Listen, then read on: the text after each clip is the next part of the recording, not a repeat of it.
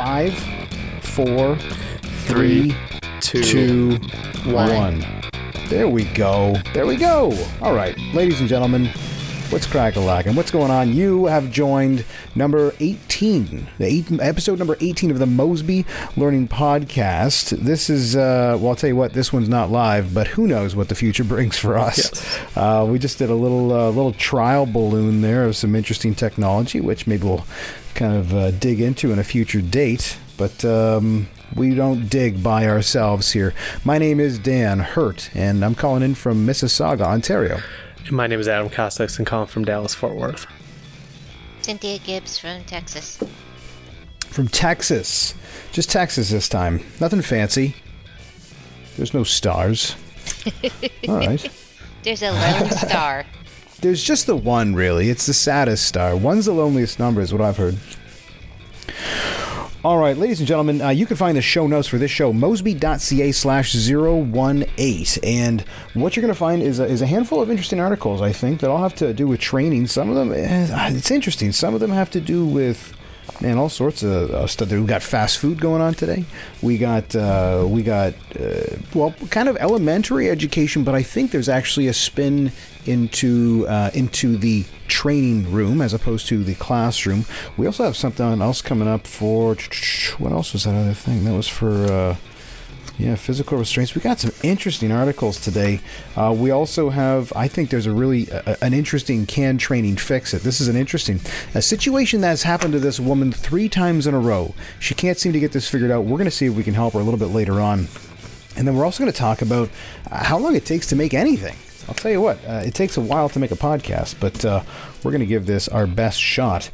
And now it had been a while since we had heard from our friends on the West Coast here, but I received an interoffice envelope the other day. Uh-oh. And yeah, no. Those still happen? I didn't know we had those.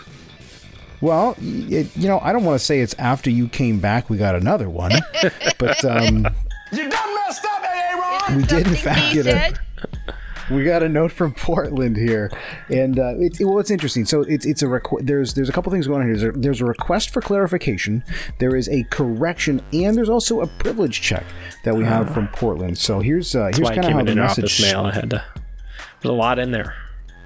Well, it's a thick envelope. You know how they are with the dots and the strings and stuff.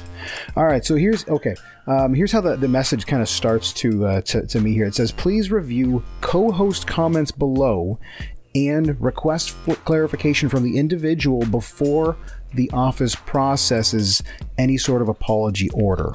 So, and here's the note here. It says so Adam K, this is to you. Now, it's interesting. Yeah, see, that's what I thought. That's interesting because, I don't know. They just, they don't know how to spell caustics. Well, there's a K in caustics, though. Yeah, well, it's kind of in the middle. Yeah.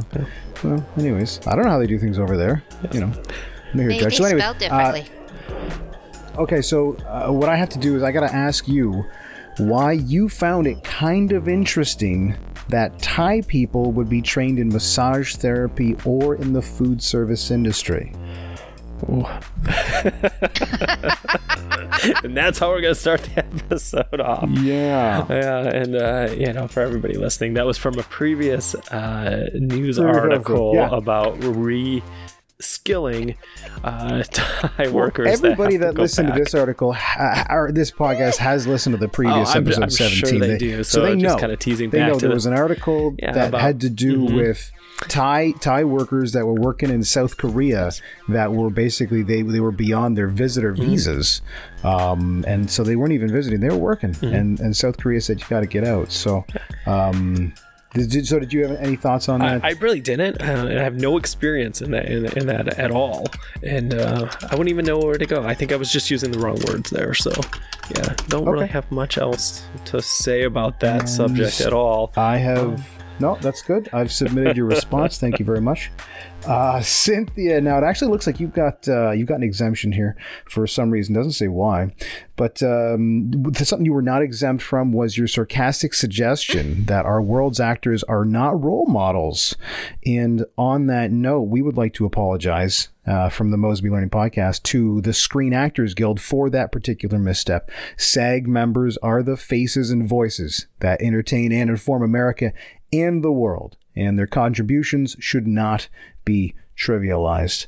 Now, lastly, in the check your privilege category, and this is as it's written here, it says, you will no longer complain about your lack of grocery baggers in your rural utopian grocery stores. We had a number of people complain who live in a bag yourself state and province that said, like, you sounded like elitist snobs. So there you go. But That's, I mean, Portland's... do you have baggers where you live in Canada? Let me think about Actually, this. do you guys even have bags? I could see you guys getting completely away Do we from have bags. bags? Do we have bags, dude? What do you think? Our milk comes in up here. Yeah, milk comes in bags over here. You didn't know? Oh, people really? don't know that. Wait, what? Yeah, No, yeah. like an actual soft bag. Yeah, it's interesting because you get a pack of 3 and they're liters. So you guys deal more with quarts and liters. I think they're like 5 milliliters different or something like that. That whole But, metric system's complicated. it's actually the simplest thing in the goddamn world. But it's a base of 10. So if you look at your fingers, that's how many like a unit is. It's 10. But anyhow, it comes in a bag where and so there's actually a whole industry in Canada of jugs to slip the bag into and little cutters to cut the little corner tip off of the bag of milk. So there's a whole bunch of states in the United States getting rid of bags in cities Yeah, and whatnot. and they're Actually, voting on it. yeah, to get So rid of it. In Canada, yeah. you put your milk in bags. That just We seems lean into bags here. Yeah, just You got to lean in. It's a Sheryl Sandberg sort of situation up here when it comes to bags. that's amazing. And I And think I plastic saw- it's got to be bad for you too, right? Doesn't plastic leach into Plastic? the milk? Yeah, it leaches, What- right? You don't have any food that comes in plastic wrappers, like microwave burritos or anything? No, we're saving the environment down here. There you go. Well, that's good. Speaking of California, we're going to talk about them in a few minutes, but we'll get there soon. We've got a couple articles to touch on before that, and as they're listed here in the show notes, which I am confident today we have all reviewed, there's one here, and Adam, you put this on the list here. Fast food manager reprimanded for sending worker home for wearing a hijab. Now, just on a personal note, I actually lived about 7 minutes away from where this restaurant is in Saginaw, Texas. Really? Because I used to live in North Fort Worth there, and it was right around the corner. Saginaw, interesting area. There are these just massive silos. You guys ever been through there? Mm-hmm. Yes. Yeah, they got those. I don't know what they're grain or corn or what the hell they are, or maybe they're cattle silos. I don't know if there's think they're cattle silos, water. but No? they don't look like water. No, they're concrete, I think. But anyways, just these things that are on the horizon, and because it's Texas, you can just see forever. But yeah, really, really wild there. So why don't you walk us through this one, man? Yeah, Because I've got some questions. I've got some comments here. So pretty much it was an employee who, a lady came into Chicken Express. She was getting some food, and then the employee basically said, you need to remove this. And it actually was another employee. Wait It a said- second. No, it was an employee That's to an not- employee.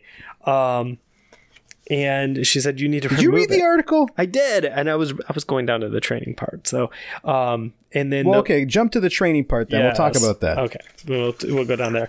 But there was an apology made for the mistake. Basically, they said take off your hijab or go home. And the person's like, "Well, I'm not taking it off. I'm Muslim. I'm not going to do that."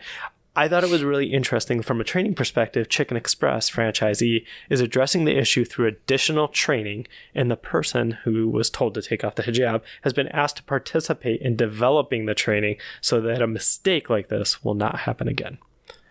And then it ends with a comment here of the manager has been reprimanded for his decision, and he will receive further training on how to properly handle similar situations in the future. Well, what kind Is of that to training imply was that he he's- given in the beginning? At all? Yeah. Begs that question, doesn't it? Well, there's a couple other questions that I think are relevant that are towards the front of the article that a Control F search for the word training won't take you to. What did we have here? So this was so the manager, it was a male manager that gave her the choice of take it off or go home. But Here is so she posted a thing to social media after the initial ultimatum, I guess, was given to her. It's listed here as it was an ultimatum. I'm sure it sounds like it. But she says she was told to take off her hijab or go home. And then we have a quote here. He called me into the office and he's like, and then an additional quote, I talked to the area coach and she said that you're not allowed to wear it because it's not part of the uniform policy. So he actually got his orders from above. So I find this particular fellow is in a bit of a rock and a hard place situation. Because we've got somebody that's like a regional sort of individual that says, no, can't do it, not part of the uniform policy, which seems kind of short-sighted, I guess. But he supported it too, though, and he was like, okay, then we're just gonna have to send you home. So he supported what the person said. Sure.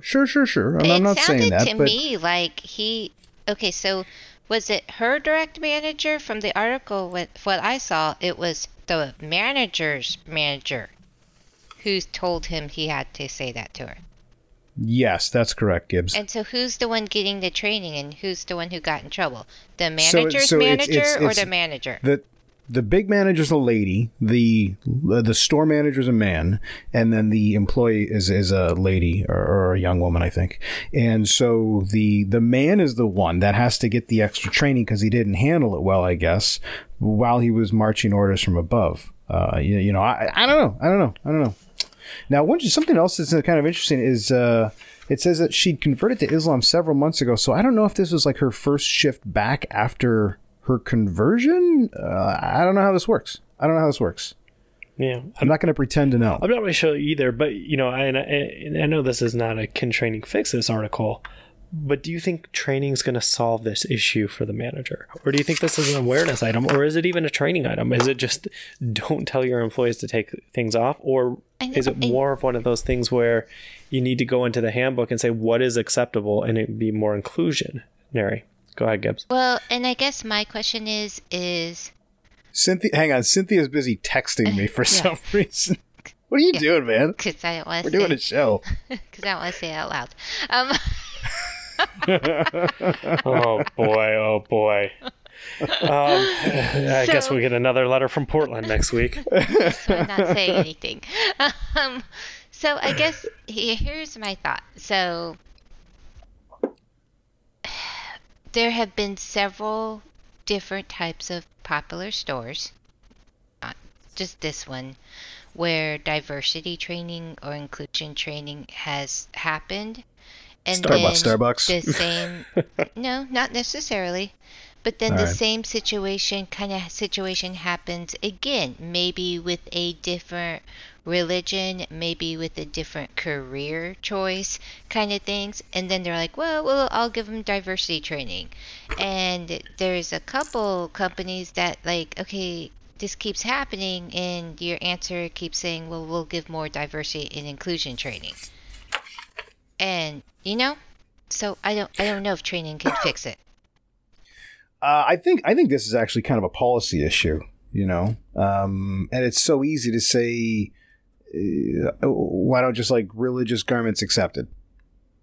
Bingo. Like, done. How is that not the easiest 7 words? And honestly, if it's not going from a policy standpoint too, if it's not going to affect her safety or other people's safety from wearing it, what's the big deal? Well, what's the big deal? But I do see, from certain, private companies though, if you have a look, right, like you don't want a bunch of guys with face tattoos. I mean, it's a choice of your employee. If they come in with a face tattoo and they're serving the public, and I'm a franchisee owner, I don't probably want a face tattoo on you. It's probably not a good look. And I apologize to everybody with face tattoos. But okay, but here's the I think the difference though too is she just started wearing it. If they hired a person recently, and the guy goes and gets it, then I don't know. The face tattoo, you mean? Yeah. Everything's got to start sometime, I guess. Yeah. Yeah, I don't know. I just thought it was an interesting thing to throw training as the solution. And, it's one of those ones where it's like, okay, well, they need to be trained more. But is that manager really learning anything? He got reprimanded. He got in trouble. Isn't that always the solution? And that's a problem we have is being in learning development is everyone's like, well, just train them. Just give them training. Let's just train them. I think I can partially help you answer that, because who would be interested on providing training like that? Probably some sort of consultant that specializes in identifying these sort of problems. So there is an inherent conflict of interest for people that provide the solution that they feel very strongly about and identify. And I'm not specifically just targeting out this sort of circumstance, but I mean, if you say, hey man, oh, green doors, man, no, that's bad. You know what? I got a door painting company. Like, well, okay, whatever, man. Should we all just agree to move on here? Sure. Would we all be more comfortable if we moved on? Let's move on. And then we won't have to text behind the scenes, so that'll be good too. You know what's interesting is, Gibbs, when we were running retail university there, I would try to send Gibbs messages subtly through instant message to be like, hey, maybe you know this or that. And she's like, Dan, what are you talking about on here? Just blasting it out over the webinar. She has a habit of calling people out. I think she called me out in an interview today, and I'm like, "Oh, wonderful! Good. Yeah, it was great." Do we want to review that? I don't remember the whole thing, but I got called out in the interview. It was about being honest. Like, so he's like, well, let me be honest for once. I was like, Oh, Jesus Christ. I said that like 45 minutes into the interview. We had a great candidate. She was fantastic. And then I used the filler words of, so let me be honest for once. And I started talking, and Gibbs like, so you've been lying this whole time? The whole time. Nice job, man. I was like, yeah, fantastic. Certain filler words are no bueno. No bueno.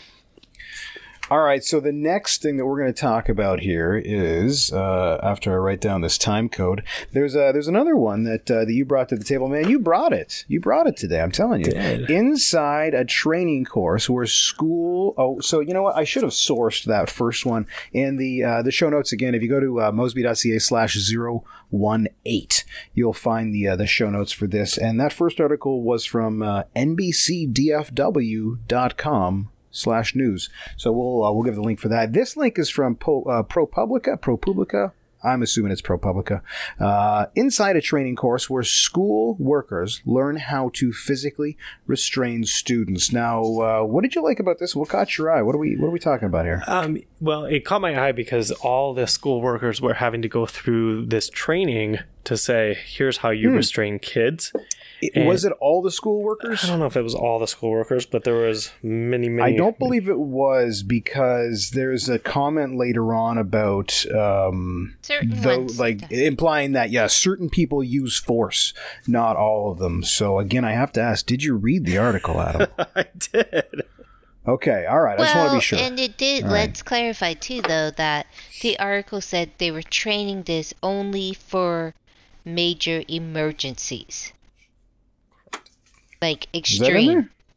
I missed that one. Yeah, I know. Yeah, it wasn't. This wasn't like softball sort of stuff. This was fairly serious. Extreme situations was the only time you should do that. Like when somebody's eating Doritos. No, because that's pretty extreme from what I understand. All right. Walk us through this article as we just quietly berate you. Exactly. I was like, oh, here we go. After the training, they were talking about are they going to actually apply the training in their job? And so what they did is they started analyzing and saying they analyzed 50,000 incident reports to write the project, and it was, did the workers actually do what they had been taught? So this is investigative reporting, basically. So it's not the school board looking into this. It's the ProPublica organization in Chicago, Illinois, looking into this for the Chicago suburb area, I think. Well, correct. No, they actually went. It was an investigative report where they actually went and took the class with teachers. Yes. Yeah. Well, I'm saying the review of the 50,000 records was part of their journalistic situation. Part of the journalistic part, yeah, absolutely. But what they were basically saying is that the training said that physical restraint should only be used in a safety emergency. So then they went through all these records and said, in the training, it tells you to do this. And in the investigative reporting, you're correct, Dan, they basically documented thousands of times when school employees restrained children for lots of inappropriate reasons. And that was basically the gist of it, is that everybody went through this training, was supposed to solve it, is supposed to tell the people restraining people exactly when to use that force, and they were doing it wrong. Because they were doing it in all types of situations. Correct. Yeah, when they were more angry than anything. Well, I shouldn't say that. It does. There's no qualitative measure to it, but it sounds like, they weren't following the book, and they were doing it when they were also emotionally charged in some instances, and that's specifically when they're not supposed to do it. Mm-hmm.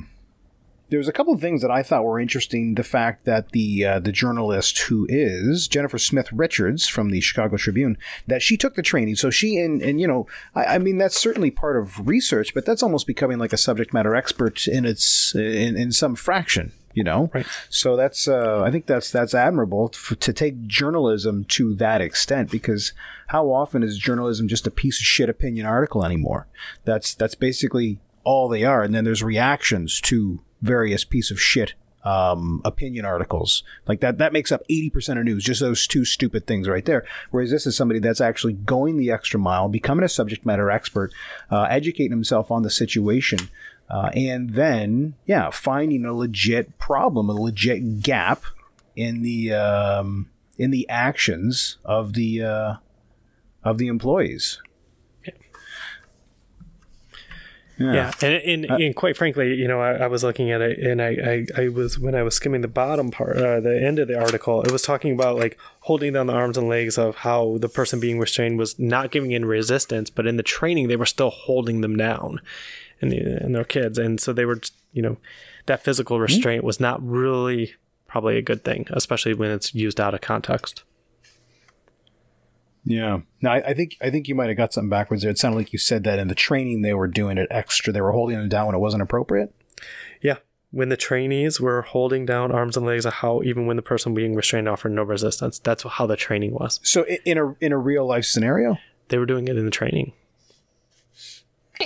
I missed that. I missed that part of the article. Mm-hmm. Where did you find that part?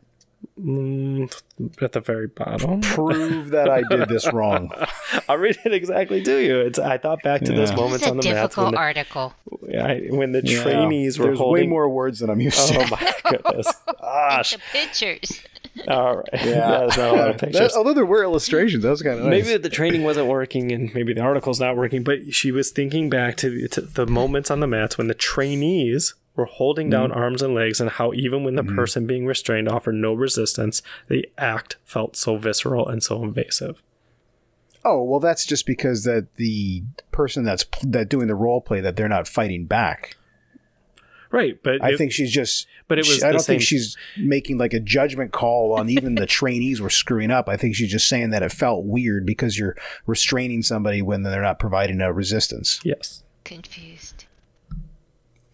Well, that makes three of us, and I'm like, what was the objective? Wow, and our fourth listener there. Where did this went way off base? Well, what's interesting is it's actually a really nice segue from there to the article that you kind of brought to the table today, Gibbs, because that article that we just barely stumbled through. Was that was about restraining students that are really, really lashing out. And the next article that we have is again talking about students. So I kind of like to tie that ProPublica one into, becoming a SME, and then there's the actual role play piece. So there's legit connections to it. Now this one, I think there's also a really strong connection to it that we need to consider after we look at it, but it's also about willful defiance of students. So why don't you, Cynthia, walk us through it? Yeah. So I actually saw this from a couple of during the holidays on Facebook, where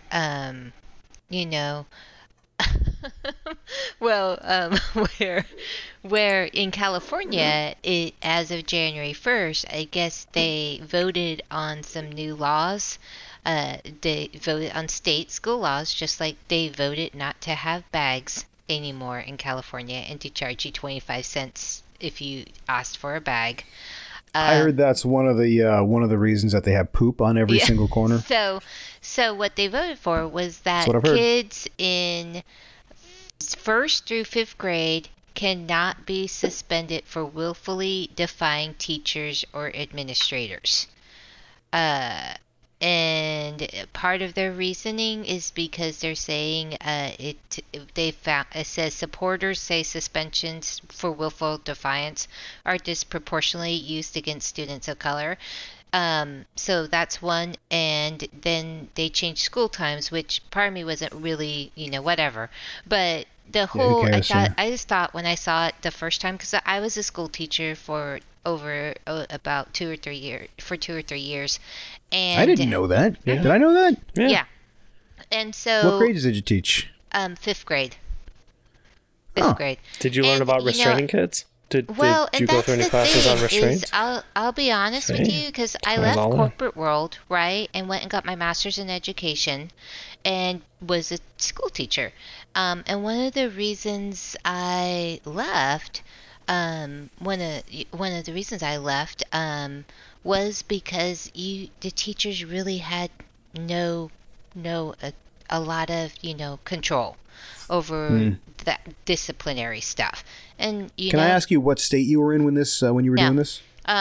Okay. But I just think it's interesting because you see this article that totally fell apart that Adam sent, where teachers are learning how to restrain kids, obviously in emergency situations. And then you have California saying, you can't suspend students for willfully defying teachers or administrators. Now, I don't know how they're defining willfully defying. Just like how are they defining with the restraining, when do you really have to restrain? What are those emergency situations? I'm assuming they do, but and so it's just one complete opposite spectrums, I kind of feel like. I wonder if it's like a truth to power situation. Whenever we have a truth to power, it's a great question. When is that the actual set of circumstances that the student is willfully defiant? And you already brought up the fact that sources say, or supporters of the bill say that it's disproportionately used against students of color. Now that doesn't come up in that particular article. Well, it comes up only in that sentence. There's no sourcing to that. There's no who those supporters happen to be. So that's kind of thin. But yeah, and this is a short article. I mean, I'm sure the laws are written, but it's so generic. So here's kind of what I was thinking. Here's the approach for me. A classroom, turn that into the training room now. So the way that they word this, or the way that the laws are set up, is that right now for grade one, like a grade 1 kid who's willfully defiant, and I don't know, name me a 6-year-old that's not willfully defiant and a complete pain in the ass. You know what I mean? Like, it's just like kids are kids. But so you've got grades.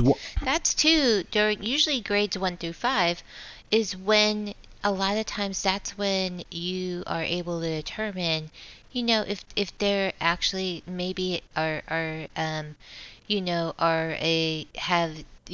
certain disabilities or special needs, like a learning disability or something. Yeah. And so and so sometimes they're willfully defiant because they have some kind of disability or some kind of, perhaps ADD, and they've never been diagnosed with it or things like that. So, so I get it from that sense. But then at the same time, kids can be kids.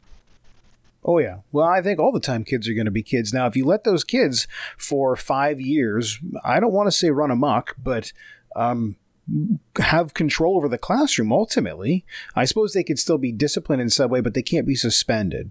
That seems to be what the legislation says. But so you give them 5 years where they don't have any serious consequences against willful defiance against their authority figures in the classroom. And then what they did is, I think 5 years down the line, they extend it to grades 6 through 8. So now you have kids that have gone through 8 years of schooling, through very formative years, not giving a about what their teacher at the front of the room says. And here's the thing.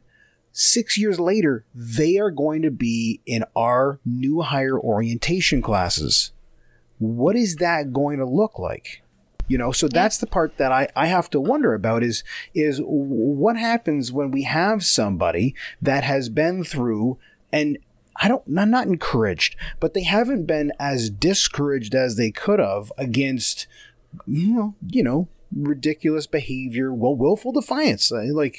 What else would you call willful defiance? I mean, there's got to be other words for it that are a little more dramatic, but not far from the mark, that are like... Well, and I don't know, because sometimes the things you see that, on YouTube or wherever, sometimes, where is willfully defiant, they're physically harming the teacher, or, I don't know. That's willfully, well, you can be damn sure they're going to have a camera in the teacher's face. Or is it when they're just yelling at the teacher and maybe cussing them out?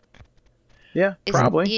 And so they're not going to get suspended. So how does a world without authority accomplish anything? Well, and I guess then if they're not suspended, is there any punishment?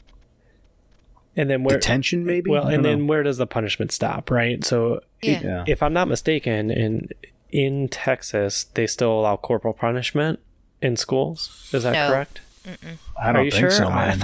I thought they did. I'm that might have just been your gym teacher, brother. Let's say this too. It's really sometimes it depends on. I'm pretty sure the school they do. District. Well, and it depends on. From what I know of it, based on kind of your school. I taught at a Title I school, and it's a little different than this school. What's that mean, Title I? Title I tends to be labeled as 80% of the children get free lunches. Because it's in a poor area of wherever city you're working in. And that's typically across the country is what a Title I is. And then you go to a school that's maybe 6 miles away and not a Title I school. It's a little different, know? So a little different because, a lot of the Title I schools, unfortunately, they don't really have parent figures in a lot of senses. So Texas is among 15 states that specifically allow the use of corporal punishment. 8 other states have no laws or regulations against it. But they don't. And Texas has the second largest number of school spankings in the United States. Wow, who's first? I don't know. I was just going to kind of find that out. Ranked second to Mississippi in paddling. Yeah, the data, that makes sense. Wow, this is actually pretty interesting. The data from school year 2015 to 2016 shows a drop of 8%, but there was still about 4,000 schools that continue to keep spanking. Where are these schools? Are you suggesting we bring spanking into the training room? Is that what you're saying? No. I thought that's a whole HR issue. It's fascinating because this is what I'm hearing. Yeah, the district with the most incidences in Texas is an elementary school in City View ISD, and then enrollment it has 760 kids. Several other Dallas Chargers. I've never even heard of that city. Charters. There's a bunch Not of Dallas Saginaw, Charters, I'll tell you that. Nova Academies campuses, Beaumont, and so it is actually fairly prevalent. And the reason I bring it up, I remember when we moved here, Jessica and my wife, we were kind of talking about that. We're like, what? Like, wow. Mm-hmm. Like I thought that went out in the 80s when I was a student. Now I never got paddled, but I remember the threat of it at school that the principal could paddle you. I remember that back in the day in Michigan. So I don't think I ever got smacked at school, but I most definitely got smacked around at home if I was being a pain in the ass. So, I mean, I minded my P's and Q's when I was at school, so it wasn't really an issue that I recall. I never did it, but yeah, I mean, we should probably bring paddling into the school or into the workplace. Yeah. HR issue. It'll be like Dazed and Confused in there, man. Exactly, with the paddles Trainers going around. Bringing their own paddles in. Getting people to sign them. You guys are sick. All right, was there anything else that you wanted to talk to on that article, Gibbs? No. All right. So we're going to move on then to something that may, this is, okay, there's always questions about when is training the most appropriate thing. And I'm hoping I'm hoping that we can get there with this. Maybe it is, maybe I don't know. But so here's the article. It's the headline. There's actually a lot of information in the headline. Woman says she was trapped for days in a clothing donation bin. It's the third time she's been rescued, cops say. So this woman, this is not the first time this has happened. A 38-year-old woman may have spent days trapped inside a clothing donation bin in Paterson, New Jersey, before she was rescued by firefighters on Mondays, authorities said. We don't know factually when she went into the bin, but she said she was in there since Friday. Police Director Jerry Spazal? How would you say that? Spazel? Jerry S. I wouldn't say it that way. Said Tuesday morning, the woman told police she was reaching inside the bin behind an apartment building on Broadway when somebody pushed her from behind. Good God. Now, okay. If we were to believe, and it's certainly possible, but this is the third time it's happened, so who keeps waiting for this woman to put something in the donation bin to shove her in there? It's so okay. And then how many times is she going to go back to the donation bin at the same time? Take a clue. That's right. Send your kid or something. Maybe she donated clothes and she left her wedding ring in there, so she's searching for it. And so you think somebody was just trying to help her? Well, she couldn't find it the first time, and she had to go to a meeting. Oof, I don't know, she went back in. I'm trying to give her the benefit of the doubt. See, I'm going the opposite way. Good, yeah. I was going really the opposite way, that she keeps getting stuck in there because she's like a dumb criminal, and she wants to keep getting the donated clothes, right? Like, people have a bunch of clothes in there, it's donated, like, it's probably pretty easy access.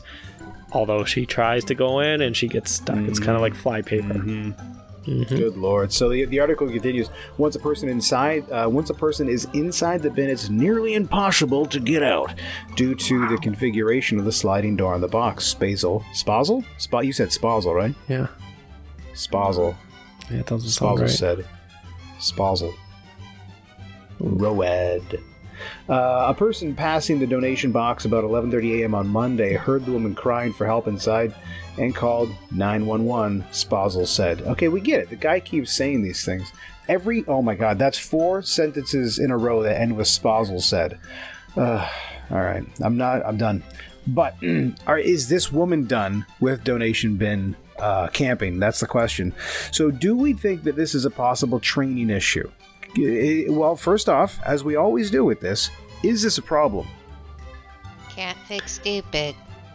Yeah. Well, we don't. I mean, she said somebody pushed her. Maybe she's just really charitable. She's always donating. Maybe it's like a daily thing. And she's got pushed in 3 times. No, she's just a really bad thief, and now you're going far to the other side. Well, Spazel said he got it in. Spazel said.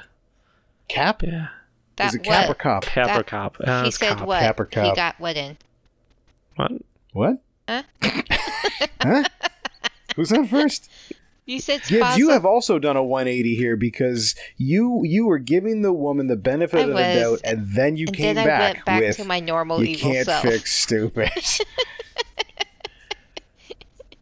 Leopard can't but change like, seriously, spots, how do you get stuck in one of these bins, right? Like, how do you get stuck in one of these bins? I've seen them. It's easy, because if you're leaning really far in and you're short like me, your legs are just kind of hanging there as you're trying to grab stuff. So I guess the question is, why does somebody need to lean in these? The ones that I've seen, you pull the handle back, you just like the mailbox. You put the thing in, you put the handle back. Yeah, and you put the handle back up in the upright position, and the clothes don't have as strong back muscles or as tall as the rest of you people. Oh boy. So we have somebody that's got some sort of atrophied back muscles, and they are, vertically impaired. Yes. Hey, I mean, that sounds like somebody's got enough going on that they just don't need to worry about donating. They need to get a help out. I don't know. If I had to guess, I feel as though there's some sort of label that could be put on the device to not lean in. Like, don't put your hand in a wood chipper. This is a non-lean in situation. That's right. This is the opposite of milk bags. You don't want to lean into a donation box. Yeah. So maybe it's a signage issue. It's not training at all. I think it's a sign issue. It's kind of like the wood chipper thing, right? Like, don't put your hand in a wood chipper. Like, there's a sign. it says it. I mean, it would be obvious for a lot of people, but there's a sign there for a reason. I'm actually in my garage right now, and I'm looking at a step stool. Is that like Jeff Foxworthy signs? Yeah, well, like the step stool that I'm looking at, right, that's sitting next to me, it has a sign of a guy standing on the top thing, and it has a big, like, no, don't stand on the top. I mean, if they didn't want you to stand on it, they wouldn't make it a step. That's what I'm saying. Yeah, I don't think you should stand on it. I think this has become the darkest Mosby ever. Yeah, there's a lot of bad people. There's spanking, corporal punishment, people dying, horrible articles one should go this into week. The memory slot. Yeah. I'm like, we just need to start over. Oh boy, you guys. Well, we're almost near the end. Okay, so we're going to call this a signage issue. Thank you guys for entertaining that idea that this poor woman trapped for the third time. Presumably in a row, because what happens in between? So that's a third time in a row in a clothing donation bin for her. So let's move on to the big thing here that we're going to talk about this week. And before we do, let's do a little bit of a reset here. If you wanted to get the show notes for this episode, where would you go? Do you guys know where you go? What do you guys tell me? Mosby.ca /18. Gibbs? 018, very close. I put the 0 in just to be obnoxious, I think. Yes. No, it's because I'm optimistic. I'm hoping we have at least 100. Well, really, that gets us up to 999 of these. So that is, what is that, the next 45 years? So I'm optimistic in that sense. Yeah, so .ca/018. And I don't know if we gave out the email address yet. Have we gotten email yet, Adam? I haven't checked in a while. Oh, dude. We keep giving the email address out. Why don't you take a quick peek while I tell everybody that it's just email us at mosbylearning@gmail.com. And we already apologize for not getting back to you in a timely manner. Hold on. We'll read it live on the air. Yeah, we would. Well, actually, speaking of live on the air, we were tinkering with some possible... You would read it live on the air, Adam. Yeah. We would we're tinkering with some possible technology that for an upcoming session we might actually do a live recording. Now these are recorded a little bit later in the evening, so I guess folks on the West Coast in California, they'd be able to hear firsthand what we think of their school legislation. But yeah, so who knows? All right, did you find your way into the mailbag there, the CBS mailbag? No, there is no mail in there, but there is a lot of things from LinkedIn asking if we know a lot of people. It's kind of interesting here. We have lots of invitations on LinkedIn. Yeah, obviously we do. Do we know Bobby Powers? Do we know Juan Carlo Clamaca? There's quite a few other things on here, but no direct Juan Carlo Clamaca. Nope. I don't know him either. Do you know him? No, but LinkedIn's asking if we do. Gibbs? I have 13,000 followers, so maybe. No, you don't. This is a dubious number. One invitation. Maybe. We have an invitation, though. Hold on. Until you log into your LinkedIn in front of me and show me that number, it's a dubious number. I'm sorry. You can look. No, prove it. All right. I don't have to. So, okay. Then let's move on to the big thing, which is really how much time it takes to develop training material. This is definitely something that I struggle with sometimes to pinpoint a number, because oftentimes a subject changes. The complexity of the subject changes. You know, if I was to create maybe a quick reference guide or just a simple screen recording, well, sometimes they don't take much time at all, sometimes. But then if you need to have a lot of context that goes with it, you need to have complex scenarios. If you're training somebody how to use a piece of military equipment, well, that certainly stretches it out a little bit. So why don't, Adam, you had found a couple good sources to kind of give an idea as far as how much time things do take. Why don't you walk us through a couple of them and maybe why this is on your mind right now? Sure. Yeah. So I thought it was interesting, and, you know, it continues to come up in projects of, you know, the business wants it now and they want it right away. And they don't really think about the development time that it takes. And so I pulled up two pretty common places that, you know, give kind of an idea of what it takes to develop an hour of training. So I wanted to talk to you guys about them of more on the ILT side, right? The e-learning side, that's, I think, a whole different discussion, because there's so many different levels of e-learning, and I think that's constantly changing. Yeah. So I wanted us to focus a little bit on what does it take to create an hour of instructor-led training or an hour of virtual training? And I pulled up 2 studies. One was the ATD study on how long does it take to develop an hour of training. And then the one I pulled up was the 2017 study, which, the time it takes from earlier studies they did, like 2003 average, it's dropped dramatically, right? We have better technology. In 2003, for a traditional training, it was about 45 hours. And 2017, it was about 38 hours, about a 15% drop. Interestingly enough, virtual training went from 55 hours down to 28, almost a 50% drop in development time. That's over the course of 15 years, but you think about WebEx and GoTo, it's a lot better these days. But it's still, I was looking at those numbers. It's still a lot of hours. No, it absolutely is, and that's why I wanted to get an idea from you guys. One of the things that they do take into account, though, in these training numbers is it's all parts of the training. So it's SME reviews. And it takes into account the SME reviews and the SME's time that's reviewing it. So I thought it was a little bit interesting on there. It's a lot of time. And the other number I did want to throw out is the Chapman Alliance did a big study on it. And they came up with really just ILT, very simple training, learning content, some repurposing of other material, minimum learning support, 22 hours per 1 hour. So it takes about a week, about a half a week to create 1 hour of training. Absolutely. And then they said, complex subject matter, very custom, extended time, 82 hours to 1. And so I kind of wanted to think about, where do you guys see creating an hour of training? And so kind of get an idea. Yeah, no. So I haven't seen these numbers in a while. But back at Household HSBC, we used of course, this is, before e-learning, before we actually had laptops. We used to take this research and these numbers to our business partners and show them it. And that's, how we got more time to build a lot of things, because we would show them the facts, we would show them the numbers and say, look, according to this research, this is how long it's going to take. If you want quality work and if you really want to see impact made on your employees, then this is what it's going to take us to do. And we had, again, going back to, it took time for us to get to the adult table and to build relationships. And that was a time where people stayed at companies for a long time. And of course, that company, as awesome as it was, people stayed. But, it came to the point where our business partners were like, yeah, we know that this is how long it's going to take. We know we want a week's worth of training, so that's 40 hours. Can you give it to us in this amount of time?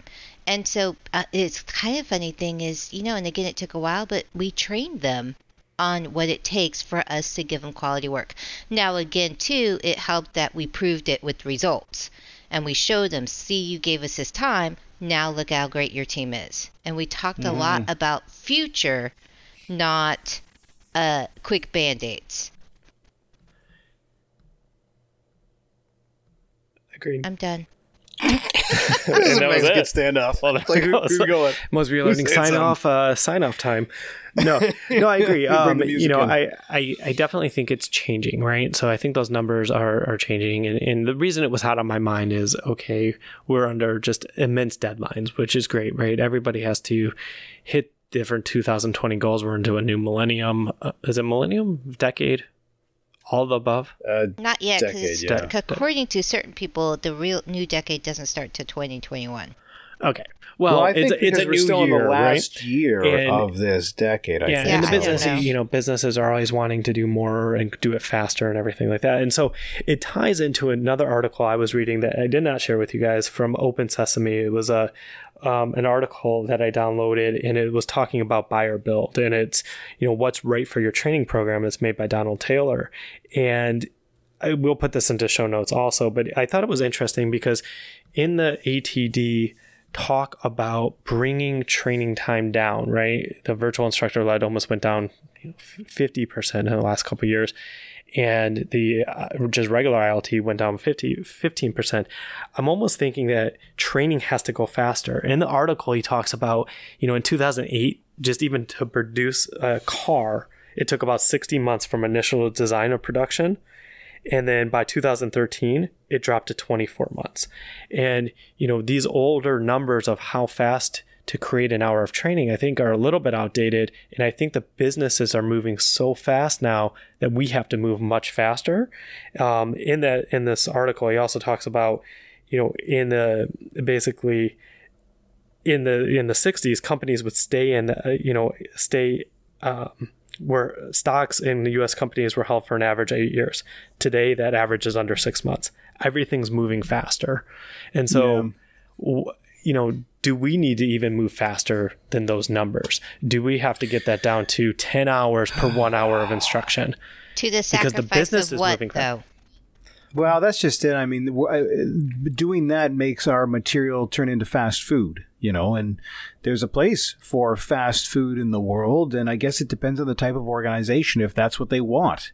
How much money are they willing to spend and invest in their people? Now, of course, the cycle time of business, that certainly changes it. So you have to have, I think, less complex solution, less polished material sometimes than you'd like to present. But I think, I don't know if it's a slippery slope, but I feel like you're probably right. I think that's an accurate assessment, that there's a business need to make things move faster. Sure. Yep. As is always the case, but I really want to push against that, because the concern is then everything just turns into a cardboard cutout of a clown with red hair, and nobody wants that. And I guess my thing too is, what are the long-term impacts? Because you kind of look at, and because this is how society and culture can be. Diet, the fast, quick hit diet. Take this pill and you're going to lose weight, 20 pounds in a month if you do this or you do this. Really? But the long term, whatever, I I don't know the numbers. But because people want to lose weight or things, so they give them this big pill, or whatever, they lose all this weight. But because they did it so fast, or because they didn't make a true lifestyle change or a lasting effect, they wind up getting worse health diseases or worse health physically, or they just wind up gaining all the weight back again. And it's at least all the way back. At least all the way my back. Experience. But I think let me tie this back to the article I was reading, and then tie it back into those numbers. And I think, which article? Well, the article I didn't share with you guys, talking about buy versus there.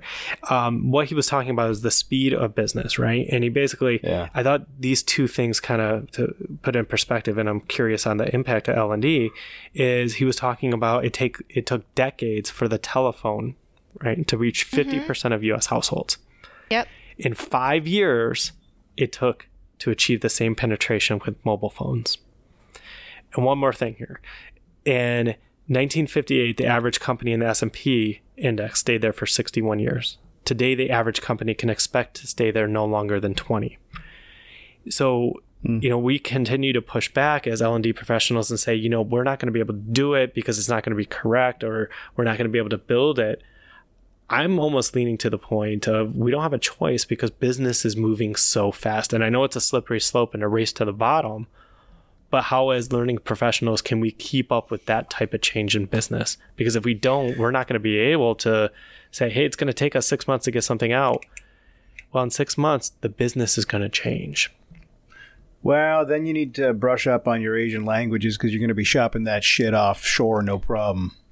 That's what's going to end up happening, right? That's what we always do when the business pushes hard, is you contract it out to wherever there's more bodies than there is money, And it's almost one of those things where where we're going for a lot of this development. If we have to get faster and faster, just even to keep up with the business.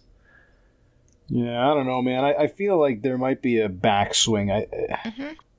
There's never... there's a lot of, at least from my perspective, a lot of fracturing of society, fracturing of culture, fracturing of all these different things. And there's an analogy that I think is apt, that I think I heard Malcolm Gladwell talk about one time. and it was about mustard. And the idea was if you just have yellow mustard, French's mustard on the shelf, maybe 40% people, and I'm gonna make the numbers up, but the point's the same. So let's say 40% of people are down with mustard. Okay, great. So there's your mustard market. You got 40%. But if you can get 30% that like Dijon and 30% that like honey mustard, well, now all of a sudden your mustard market jumps up, and it just keeps going into these smaller niche markets that, just keep getting smaller and smaller and more intense. And I think that's probably what you're going to see. So you're going to see some portions of business that are, driven by Wall Street, that are Wall Street banking, all that sort of stuff that needs to go quicker, faster all the time.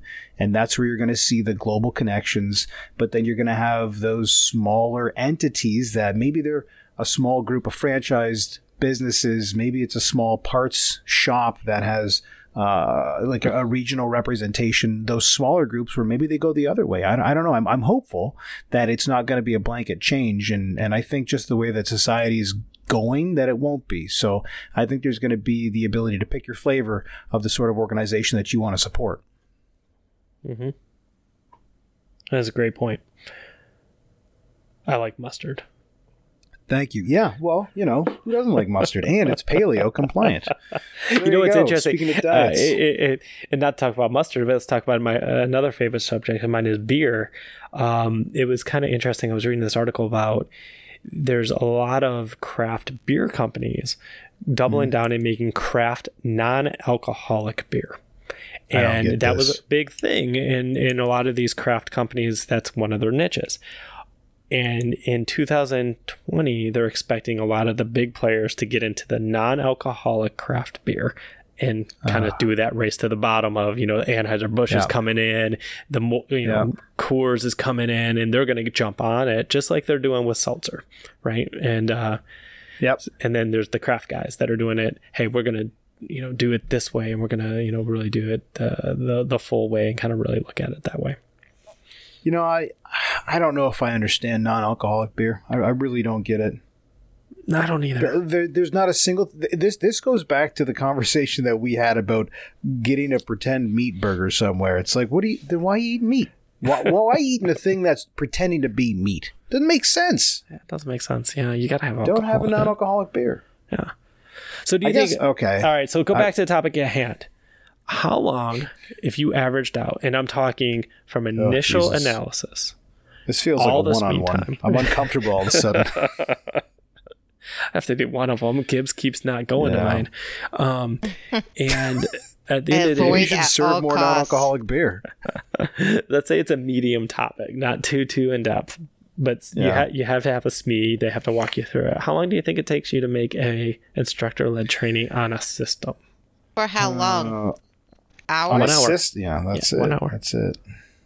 1 hour system training. It's an ILT? ILT. Well, funny you should mention. That's kind of what I'm working on this week upcoming, and I have no longer than a week to do it. So, about a week. No, I think if it's not too complicated, it's an ILT and it's system-based training. I think a week. So here's the thing, and here's the qualifier that goes along with all of these numbers. Is it's not the actual work that goes into it. I mean, these are all good numbers. I'm sure they're sound and they look like they're well-founded, but it's the pacing between the engagements with the SME and getting on their calendar. And that can take a week of development time and stretch it across 2.5 months.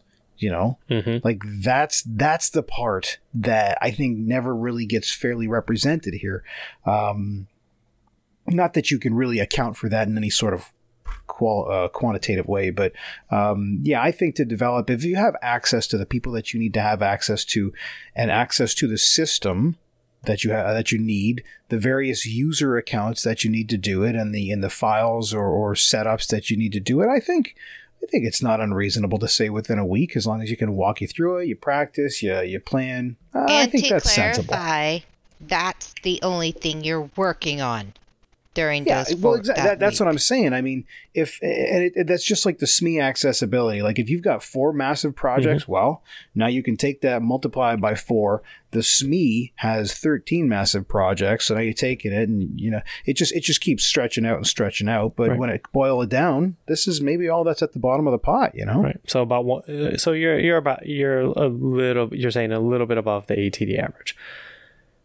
What did they say? I think they said 1 to 29 hours. 1 to 29. Yeah, 1 to 29. Well, so lunch. you say 1 to 35. You throw a couple lunches in there. Yeah, that's why I said what 1 to 35 with a couple lunches, coffee break, breaks. water Like break, coffee. I got to go upstairs time. to use the restroom now. Get some Baileys. Yeah. Never mind. Baileys. In the coffee. Non-alcoholic time. Baileys. But I think it's just a very interesting topic, and I'm really curious about what these numbers continue to go towards, because I know with a lot of companies, and I've talked to other friends, it's do more with less and do it faster to move, and it's killing us though. It's killing us. stress. What are you, Yeah. so dramatic. Well, no, I mean, you think about it. We move so fast. People are having heart attacks at younger ages. People are going on stress leave, high blood pressure. Well, okay. Because Then they should turn their goddamn phones off, because that's half the problem. And try eating a vegetable. I'm not even going to go solved there, all Dad. the problems of, and don't drink non-alcoholic beer. Oh, that's ridiculous. Yeah, you drink the alcoholic beer. Yeah, so it'll be just one of those interesting things as it keeps going. And I know next week I already kind of sent you guys a topic, but talking about training of the future, ATD just released the new competency model, and I'm looking forward to diving into that, because it's about 23 competencies, about 150 skill descriptions throughout this model. So really that sounds like we might that. have to do a special edition just focused on that. I actually think that would be a good one to do live next week. So provided the technology works. Well, so here's the thing. If that works out, that means people are going to hear this if they listen to it as soon as it's available, and then like 36 hours later, we're going to be doing a live thing. So we'll have to fine tune that. But you may very well find us live. And if you want to satiate Adam's curiosity about how long it takes you to complete 1 hour of ILT medium complexity training, let us know at mosbylearning@gmail.com. And as you heard, Adam checks that on a regular basis, and he will let us know as soon as that email comes in. So please do that. You can find the show notes for this episode at mosby.ca/018. Please take a few minutes. Check out the show notes. We always annotate them, give you guys all the links here, and we let you know when we talk about certain things and all sorts of stuff. So please check that out. You can follow us on Twitter as well, and that's just at Mosby Learning. Is that right, Adam? I got that right? That is. At Mosby Learning. That's terrific. There's no underscores. There's no spaces. Just at Mosby Learning. At Mosby. It's beautiful. Yes. It's almost too beautiful. It's very clean. Yeah. It's possibly the best part of this whole podcast, our Twitter handle.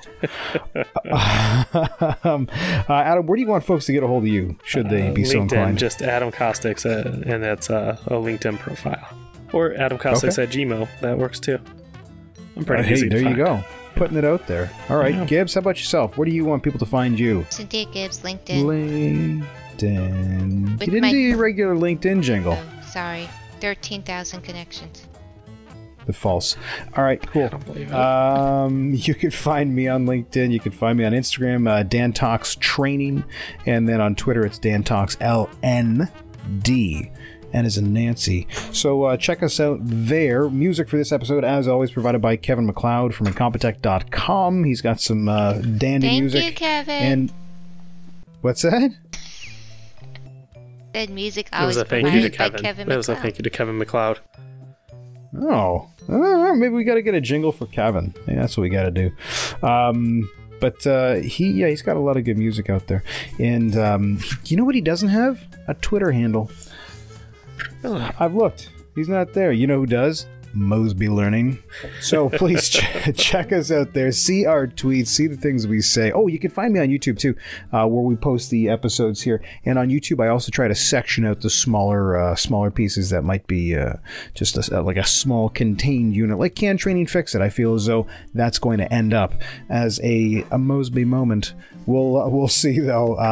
So thank you guys so much for spending the last hour with us, and we'll talk to you next week. Bye-bye. Bye. Bye. There we are, friends. There we are. All right. Thank you. Thank you. Thank you.